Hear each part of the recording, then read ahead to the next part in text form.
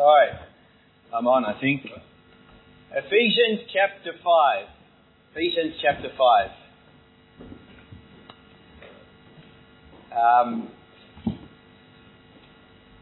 We want to go into the Word of God. But just quickly, I did want to make mention, you would have seen it in the bulletin, that which relates to the youth camp. It's on at the end of September, and so Seek First is the theme, and there's an outline of the events that will transpire over Tuesday, Wednesday and Thursday. And so I want to encourage folks to avail yourselves to that, get out to it, and it'll be a great time of ministry, of fellowship, and being edified in the Lord. So please be mindful of that, set it aside. The details are there. Speak to Sean or myself if you have any questions, and be blessed. Okay, Ephesians chapter 5. I want to continue this morning on this theme of fullness, and I want to look at it in the context that it is spoken of in Ephesians chapter 5. Because what we find here is an instruction from Paul the Apostle that relates to be filled with the Spirit. Be filled with the Spirit. And so the word that it stands out in the context of that is be. Be filled. Now it's just a little word really when you think about it, but it says a whole lot, and the inference of the word is clear, because the fact is you cannot be. Amen. So the instruction is be filled with the Spirit. Be is a verb. It's something that is an action word that we are required to be filled with the Spirit. Because the reality is that we can be doing many other things that we ought not to be doing, and yet we are instructed, as we will see, to be filled with the Spirit. So the word be encapsulates the reality of what is. Okay? In the dictionary it says to remain in a certain state, undisturbed and untouched. Now isn't that be filled? Remaining in a certain state, undisturbed and untouched. Now imagine we could live life in that state of being filled with the Spirit. And yet we are told to be filled with the Spirit, as we will see within the Scripture. And so we want to look at Paul's words, and we want to see the application in which he will make, because Paul's words, as we will see, are practical. When we talk about be filled with the Spirit, I'm not talking about the baptism of the Holy Spirit. I'm not talking about things that are related to that, because as we'll see, directly what the Scripture is talking about here is not associated with that. Indirectly we can make references to it, but directly and strictly speaking, that which we find in the text is very practical in its application to our lives in order to fulfill the biblical instruction to be filled with the Spirit.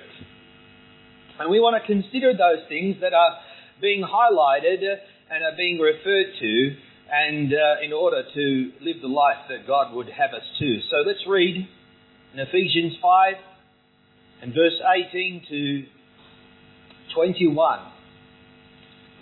before the Lord. The Bible says, see then that you walk circumspectly, not as fools but as wise, redeeming the time, because the days are evil.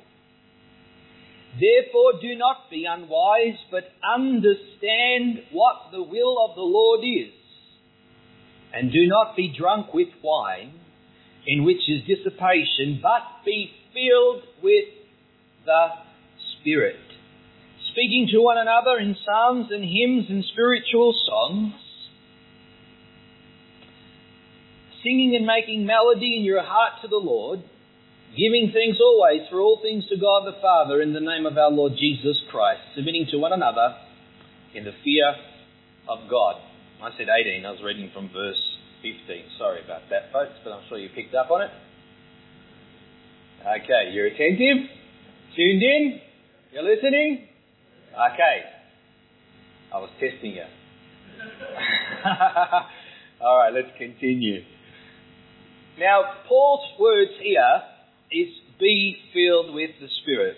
Now, if we're going to understand that, if we're going to interpret it properly, then we have to understand the context on which Paul is talking and in which it's to be applied into our lives. Because Ephesians is a very profound letter and that deals with the doctrine, various doctrines, but its layout is, first 3 chapters are doctrine, and they teach us the doctrines of aspects of Christian living and of Christ and the church.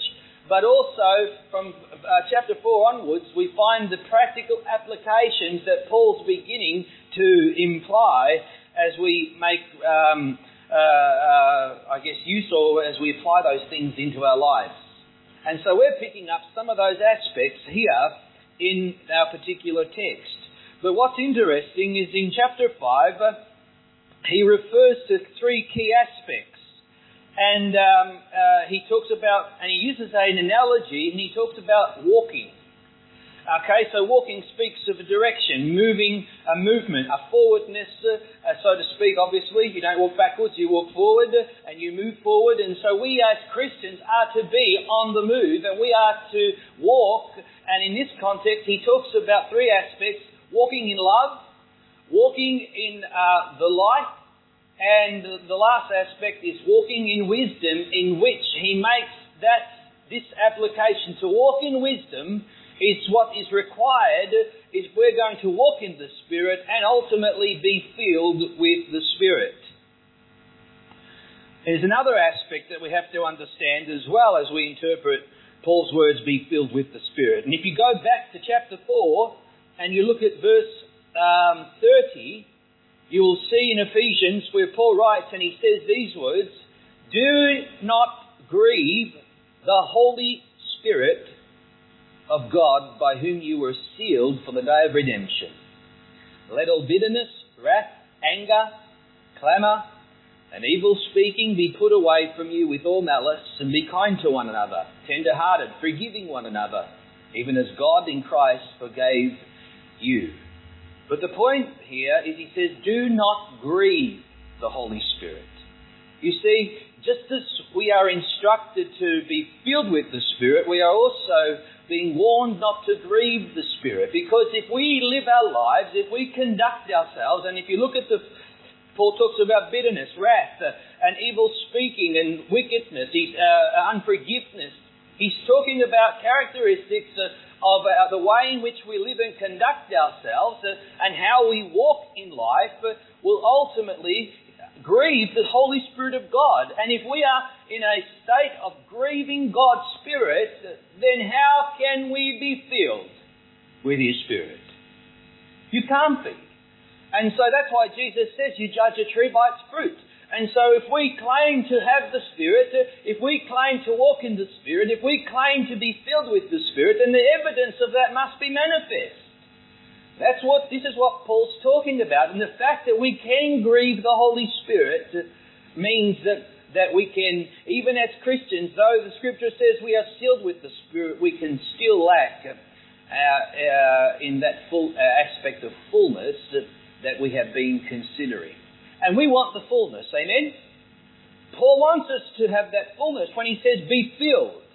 And so, in light of what Paul says about grieving the Holy Spirit, we have the contrasting words of be filled, and this is what Paul wants for the Christians here at Ephesus, and it's what God wants for you and I, that we would be filled with the Spirit.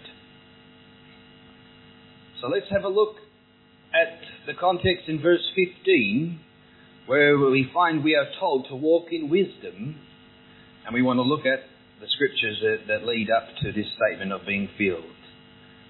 Verse 15, "See then that you walk circumspectly, not as fools, but as wise."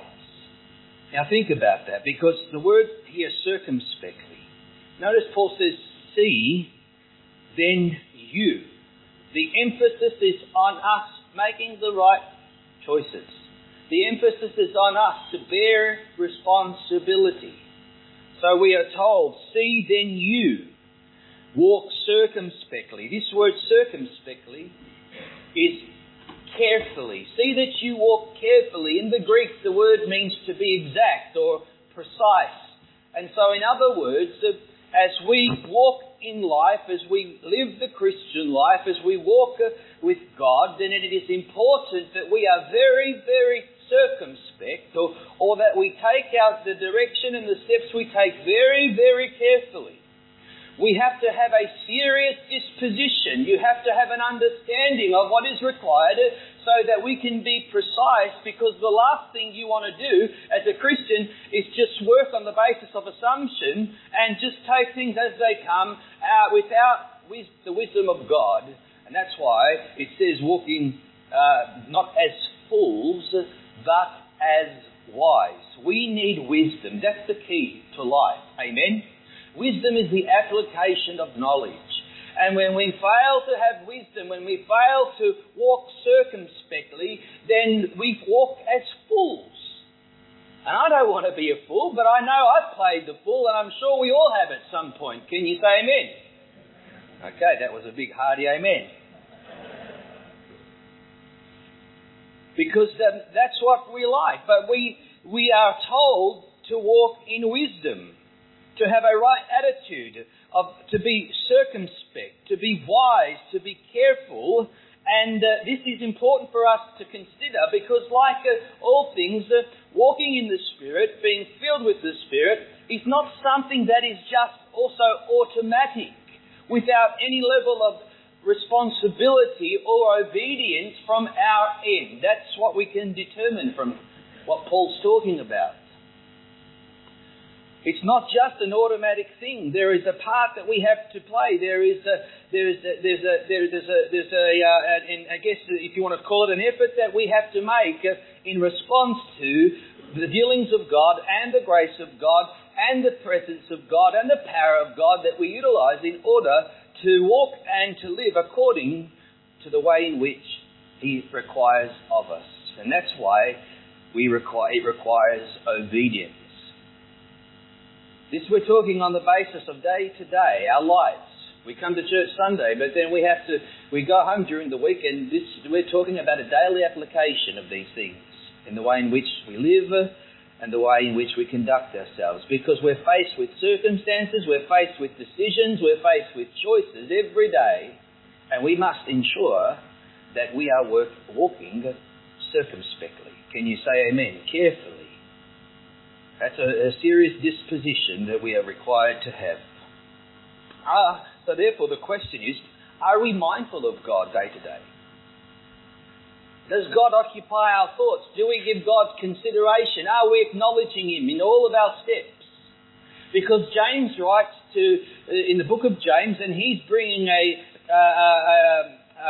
judgment upon those Christians who are conducting themselves in the context of being a fool. They're not walking according to wisdom. They're not walking carefully and precisely, but rather they are neglecting God on a daily basis, and also that which relates to their lives. Now listen to James in chapter 4, verse 13 to 16. Now these are Christians that go to church, okay? Just so we understand. But this is what James says about them. He says, "Come now, you who say today or tomorrow, we'll go to such and such a city, spend a year there, buy and sell and make a profit, whereas you do not know what will happen tomorrow. For what is your life? It is even a vapor that appears for a little time and then vanishes away. Instead, you ought to say, if the Lord wills, we shall live and do this and do that." There's a reiteration of the very point that Paul is making in Ephesians. We don't live our lives and we're just making our independent decisions independent of God. That's walking as a fool. We have to consider God. We have to be mindful of God. We need to be careful in the way we approach things and the decisions that we make. And here's a group of Christians that were giving no thought to God, and therefore he says we need to have an approach that says, if the Lord wills. If this is what God wants, if this is what God would have us to do or have me to do. And that needs to be the approach in which we walk carefully before the Lord. But we find also in verse 16 of our text, Paul writes and he says, redeeming the time because the days are evil. The days are evil. And when we look at the world around us, that continues to ring true as we consider all that is going on. But we're told to redeem the time. Or in other words, what Paul is saying to us is that we would not waste our time. Amen. So the word redeem obviously means to rescue from loss. And if we don't walk with wisdom, if we don't walk circumspectly, it's very easy to waste time, isn't it? I mean, it's so easy just to chill out and just disconnect and just go from day to day, hour to hour, whatever the case may be, and we conduct ourselves where we're not serious about our Christian life, we're not serious about our devotions to God, we're not walking as God would have us to walk, we're conducting ourselves in a foolish sense, and as a result, we are not redeeming the time, but rather we are wasting valuable and precious time. You see, it's very easy to waste time. That's why it is imperative as we walk with the Lord that we are setting aside time to seek the Lord. That's why it's important that you have a time of devotions. It's important that you pray. It's important that you read your Bible. It's important that you come to church. It's very important because if we neglect to make those things a priority, then all of a sudden, we even sometimes without even not being deliberate, we can be guilty of wasting time. But yet we are told to redeem it. And that aspect of redeeming the time really has many applications in relation to serving God. There's always, in the kingdom of God and the things of this world, there's always something better we can be doing. Amen? There's sometimes we look at the things we give ourselves to, we could be investing our times better. We could be serving God. We could be encouraging a brother or sister. We could be reading our Bible. We could be seeking God in prayer than watching the TV or doing something else. And I think that applies to all of us in some way. Redeem the time, for the days are evil. Verse 17, Paul says, therefore, do not be unwise, but understand what the will of the Lord is. Understand what the will of the Lord is. Now, this is interesting because in Scripture we find that God has to give us understanding, right? The Bible talks about that God would open the eyes of our understanding, that God would give us a revelation. So we don't find God, we don't understand who God is without God showing us. That's how it works. But the word that is being used here is not that word, right? But in the Greek, it's actually saying something subtly different to us. And in the Greek, the word understand here means to put together. Means to put together. And so the emphasis again is and responsibility is not God so much revealing something to us, but us acting upon what God has revealed to us. Okay? So when it says don't be unwise, but rather be wise and understand what the will of the Lord is. See, we have to sometimes put things together, and you can't put things together if you don't approach your Christian life with a disposition that is circumspect, that one that is careful, one that is precise, one that says, Lord, what is your will? And when we walk in this way, that's when we're walking carefully before God, that's when God can give us the understanding, and we can put, and as the Lord would show us, we're able to connect the dots. We're able to, as the Lord will direct our steps, we know what steps to take.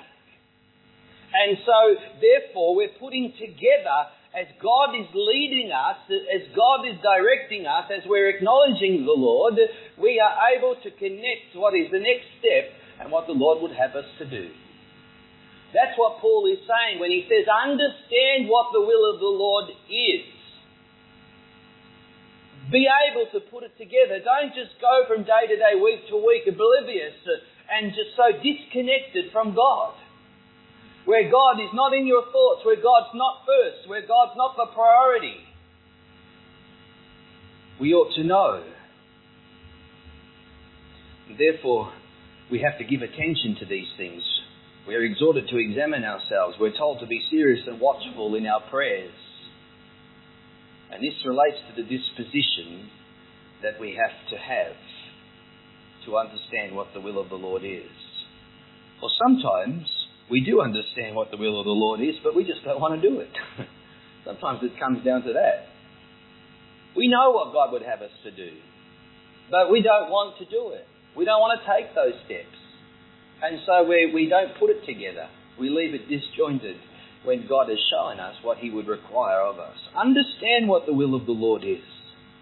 And in other words, do it, is what Paul is saying to us. We have in verse 18, Paul says, "And do not be drunk with wine, in which is dissipation, but be filled with the Spirit." Do not be drunk with wine. Now, there's the obvious application of this. Don't be drunk with wine. Okay? I'm assuming that that's not the case. But I think that there's also something else that we can draw from a truth from this, and I think it's related to what we find in Luke's Gospel in chapter 21, verse 34. And so if you can, well, come up on the screen, but you could read it. Now, Jesus is speaking. Now, listen to what he says. He says, "But take heed to yourselves." There's the script. Walk circumspectly. Take heed to yourself. There's that emphasis again. He says, "Lest your hearts be weighed down with carousing and drunkenness and the cares of this life, and that day come on you unexpectedly." This is talking about the second coming of Christ. And so, in other words, the warning is lest your hearts be weighed down. You see, we can get overburdened with life. We can get overburdened with the cares of this life. That's what the Scripture's saying. That word carousing speaks of not intoxication, because that's what the word drunkenness is there. We're not going to go in depth in this, but it talks about the effects of it. We can be so consumed with the things of this world. We can be so consumed with the cares of this life. We can be so occupied with the pursuit of our education, or the pursuit of our career, or the pursuit of money, or whatever it is that would motivate us and drive us, we could be so weighed down with those things that we have not taken heed to our spiritual life. We're not taking heed to walk circumspectly before the Lord, and we are neglecting the very things that are most fundamental and most important to us. Don't be drunk with wine, in which is dissipation or excess, but rather be filled with the Spirit. You see, be filled with the Spirit. You know, there's that parable of the 10 virgins. And what's interesting is the 10 virgins, the Bible says that 5 were wise and 5 were foolish. And so what was the determining factor that determined whether they were wise or fools? They had oil. You see, they all had oil, but then the oil ran out and they had no oil, and then when the bridegroom comes, the foolish were there and the wise were there, and the wise went in to be with the bridegroom. And so again, oil speaks of the Spirit. And in this context, we are looking at the exhortation to be filled with the Spirit. Because I tell you, when we are filled with the Spirit, therein lies the blessings and the fullness of God in the Christian life. So that now brings to question on how do we be filled with the Spirit. Let's look at some practical aspects of this. See, rather than quench the Spirit, as Paul refers to in Ephesians 4, as we looked at before, and he names, it's not an exhaustive list by any means, but he says, bitterness, wrath and anger, clamour and evil speaking, and malice of heart. He talks about these things. And so, if we're going to be filled with the Spirit, then we can't be characterised by sin. We can't be characterized by attitudes of heart, not just that which is external, but that which resides internal. Unforgiveness, bitterness, hatred. These things quench the Spirit. These things grieve the Holy Spirit of God. And how can we be partakers of the fullness of God when these things are in our hearts? And we can't. And so the whole issue that Paul is talking about from there on is he's talking about the practical steps in which we have to conduct ourselves as Christians. We have to walk in a particular manner. We have to walk according to truth. We have to walk according and order our conduct aright. He who orders his conduct aright shall see the salvation of God. And if we order our conduct aright, then therein lies the capacity, amen, to be filled with the Spirit. It was an author that I enjoy reading much of, and his name's Sidlow Baxter, but he gave an analogy in one of his books that I'd read, but he talks about the infusion when we become born again and we're born of the Spirit of God. The Spirit of God infuses us, and so we are born of the Spirit. But he says the process of sanctification and the work in God, which God brings us onto is a suffusion in which the Spirit of God would that word suffuse means to flood, to spread. And that the Spirit of God would so fill us and characterize our lives and be seen and be evident in the way in which we conduct ourselves, so that when people look at us, they notice that something is different about us. And that is, amen, that we are filled with the Spirit. But the question is, what if I have quenched the Holy Spirit? What if I have grieved the Holy Spirit? What if there is sin in my life that has made me an empty vessel, that has dried me up on the inside, that has left me without the filling of the Spirit in my life? Well, the biblical instruction is very simple. The Bible says confess and repent. Confess your sin and repent of your sin, and you'll be cleansed from your sin and you can be filled. You see, what's interesting is in the Old Testament, you have in the book of Leviticus, there's a chapter that relates to the law of the leper and leprosy and so forth. And then it talks about leprosy being a picture of sin in the Bible. And so it talks about the ceremonial cleansing of the leper. And so part of that process is where the high priest, after they have the blood of the sacrifice, they take the blood and they put it on the right ear, the right thumb and the right toe of the individual as part of that cleansing.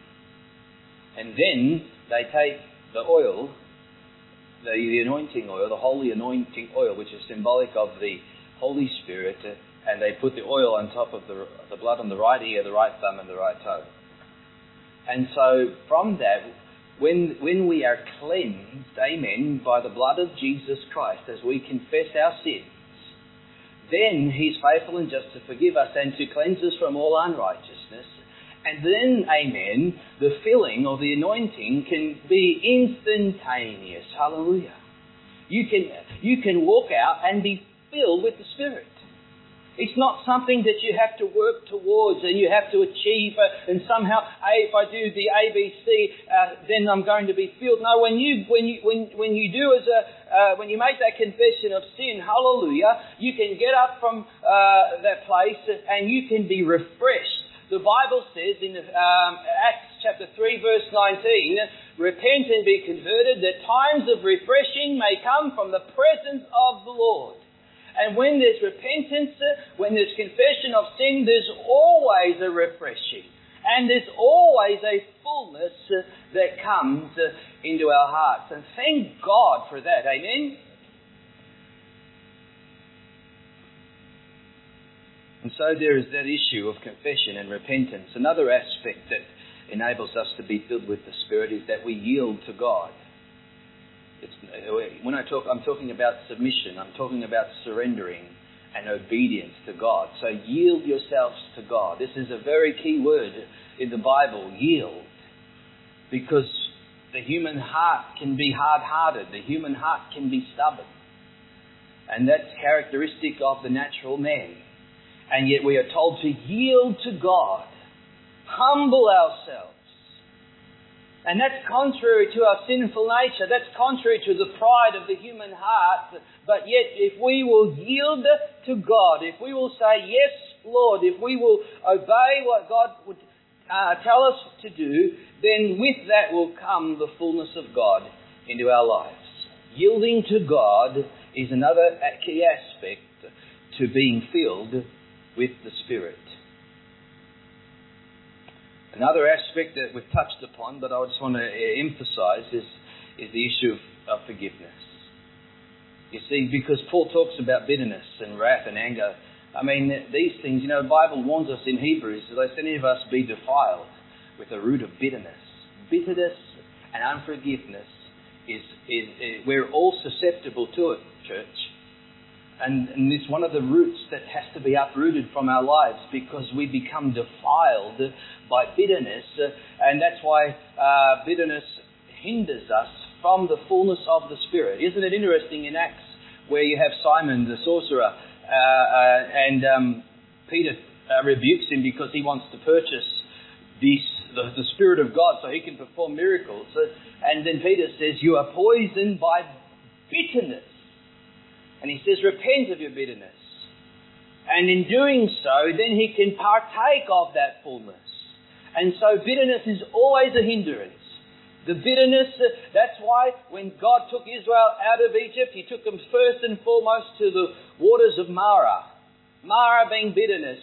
And there he got them to, the water was bitter, and there they got the tree and threw it in. And the tree is representative of the cross. And there God makes the bitter sweet. Can you say amen? And then we walk and we are filled. Then they went to Ellen, where there were 12 palms. And I tell you what, they had a party there and they chilled out and they relaxed. Now, I'm making an overemphasis of that, but I'm making the point that when we come through that, we come to a place of fullness, a place of rest in the Lord. We can talk about holiness is another factor. Because if we're not ordering our conduct aright, if we are living a life that is unholy before the Lord, then again we will grieve the Holy Spirit of God. And the Bible says, without holiness no one can see the Lord. And so, I'm not going to go into those details, but these are just aspects that we can touch upon. But I want to touch on one thing lastly that ties into our text, as we'll see. But I want you to go to Colossians chapter 3, verse 16. In Colossians chapter 3, verse 16, here's another key aspect to that practical fullness that we're talking about. In verse 16 it says, let the word of Christ dwell in you richly in all wisdom, teaching and admonishing one another in psalms and hymns and spiritual songs, singing with grace in your hearts to the Lord. And whatever you do in word or deed, do in the name of the Lord Jesus, giving thanks to God the Father through him. Now there's a few things we're going to touch upon, but it says here, let the word of Christ dwell in you richly in all wisdom. Again, Paul makes an emphasis that they would allow that. They would allow God, because we can resist these things. And so, let the word of Christ dwell in you richly. And the way in which you allow that to happen, amen, is you avail yourself to the word. You read it daily, amen. You are partaking of the Bible. Men shall not live by bread alone, but by every word that proceeds out of the mouth of God. And as you read the Scriptures, and as you meditate upon the Scriptures, you are letting the word of God dwell in you richly. But neglect this to your own demise, and the opposite is true. You are not allowing the word of God to abide in you as is required. But there's something else here that I want us to note in Paul's teaching to the Colossians, which is parallel to his teaching in Ephesians and that which relates to our text.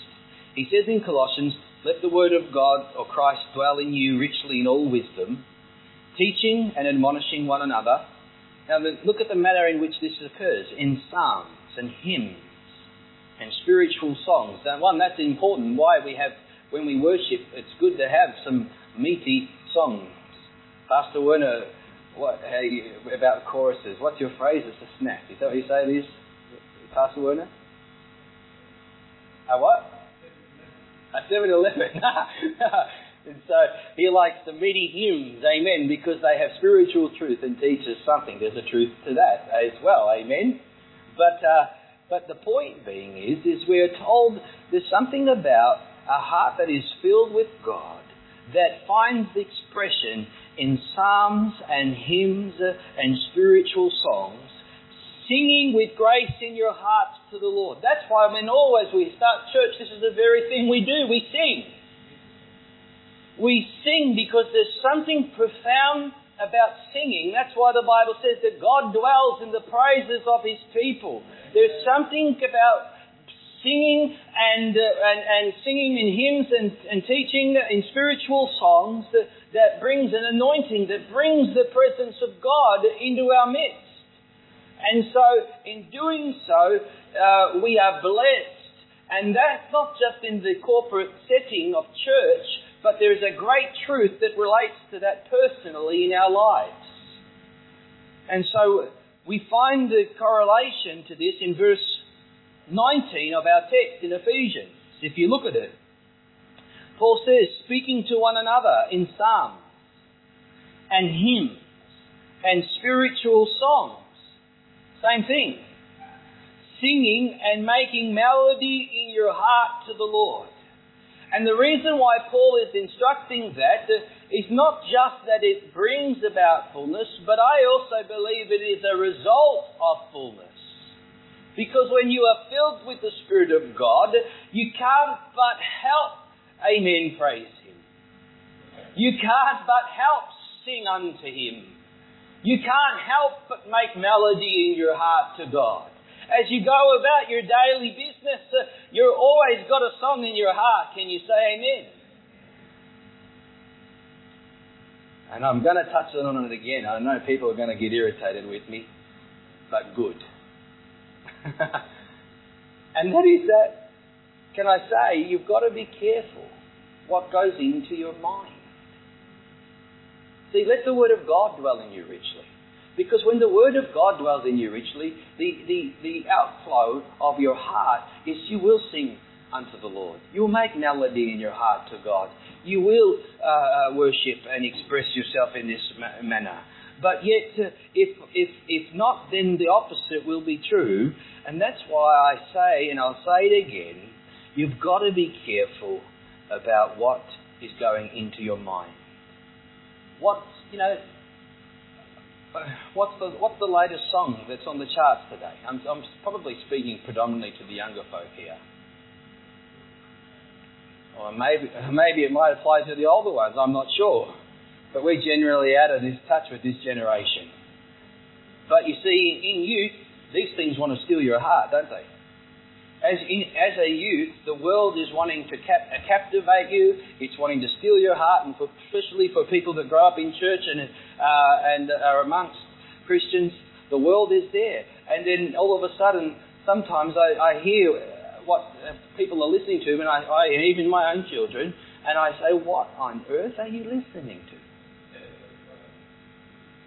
How can you feed that trash into your head? And then we can so eloquently quote this song and that song and the lyrics of this song and the author of that song and the writer of that song, and we can speak endlessly. And then I say, well, what does the Bible say? See, that ought not to be. It ought not to be. And what goes into the mind comes out in the life. And I've said it, I'll say it again, because people don't realise the seriousness of what I'm talking about. See, your eyes and your ears are the windows to your soul. Your hearing is a spiritual sense, not just a physical one. And your eyes are the windows to your soul. So what you watch and what you hear is very, very significant and important. Because you may think, well, it goes in, it doesn't have an effect. But I tell you now, it does. We're just not aware of how these things are affecting us, and in the longevity of time, it will manifest. And all of a sudden we start to think a certain way. All of a sudden we start to speak a certain way. All of a sudden we're breaking out in songs that we ought not to be singing. And I'm making an emphasis of this because I believe it's very, very important. Might not be important for some, but I think it is important for others. And I say this especially for younger folk, because the world around us is wanting that the fastest way to change a generation is through its music. Music is spiritual, church. And that's why everything that's coming through the TV and it's filled with the immorality and the swearing and the unrighteousness that is being pumped through that thing, and all the music that is coming through in our generation, it has been for generations, it changes a generation. It influences thoughts. It influences conduct. It has a very much an impact upon the behaviour and conduct of people. And so when we talk about being filled with the Spirit and making melody in your heart to the Lord, how can we be feeding on that trash?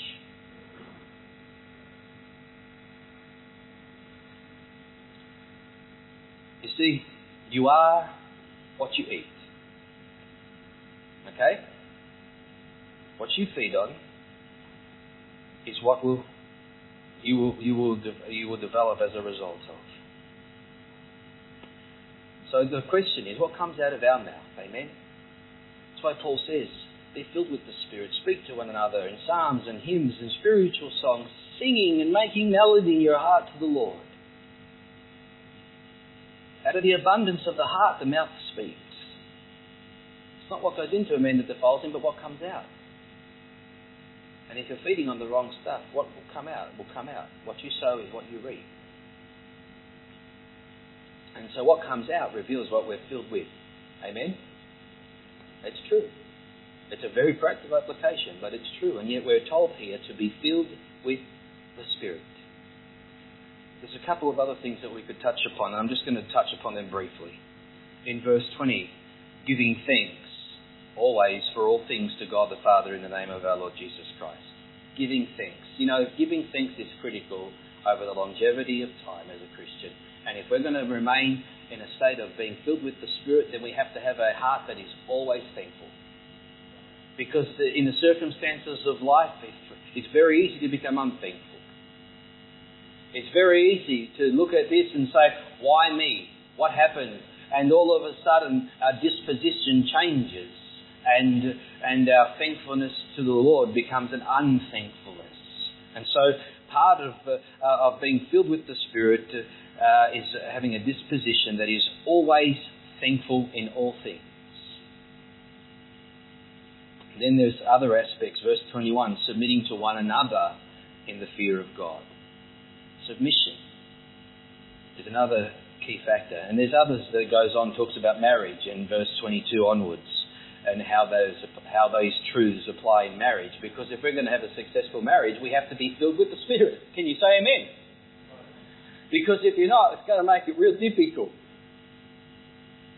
It's difficult enough as it is, without it having to be more difficult. So we have these aspects, but I don't want to go into that and touch upon that. I think I've made my point, I've made it clear. And so the Bible says this: walk in the Spirit, and you will not fulfill the lusts of the flesh. For the flesh lusts against the Spirit lusts against the flesh. And so there's that struggle that is in every one of us. And so we have to ensure that we are walking in the Spirit. This is what Paul talks about in Galatians, but we find this analogy of walking. Walking. Where are we walking? How are we walking? How are you walking? At what pace are you walking? Are you standing still? You see, walk. Walk in the Spirit. Be filled with the Spirit. Be filled. Amen. Let's pray. Father, I just thank you for your word this morning. Let us take heed, Lord, to ourselves as we're here this morning and understanding what the will of the Lord is. God, let us walk carefully, circumspectly. From each day, God, let us take take note of what's going on in our own lives, what's going on around us, so that we ought to know and understand the times and understand what the will of the Lord is, and put together what you would have us to do, Lord, what steps we need to take. And Lord, do that. And rather than be drunk with wine or the excesses of life or the things of this world, Lord, I pray that we would be filled with the Spirit. Fill us, O God, in Jesus' name. Let it be so evident, Lord, in the way in which we walk and conduct ourselves. In Jesus' name we pray. Amen.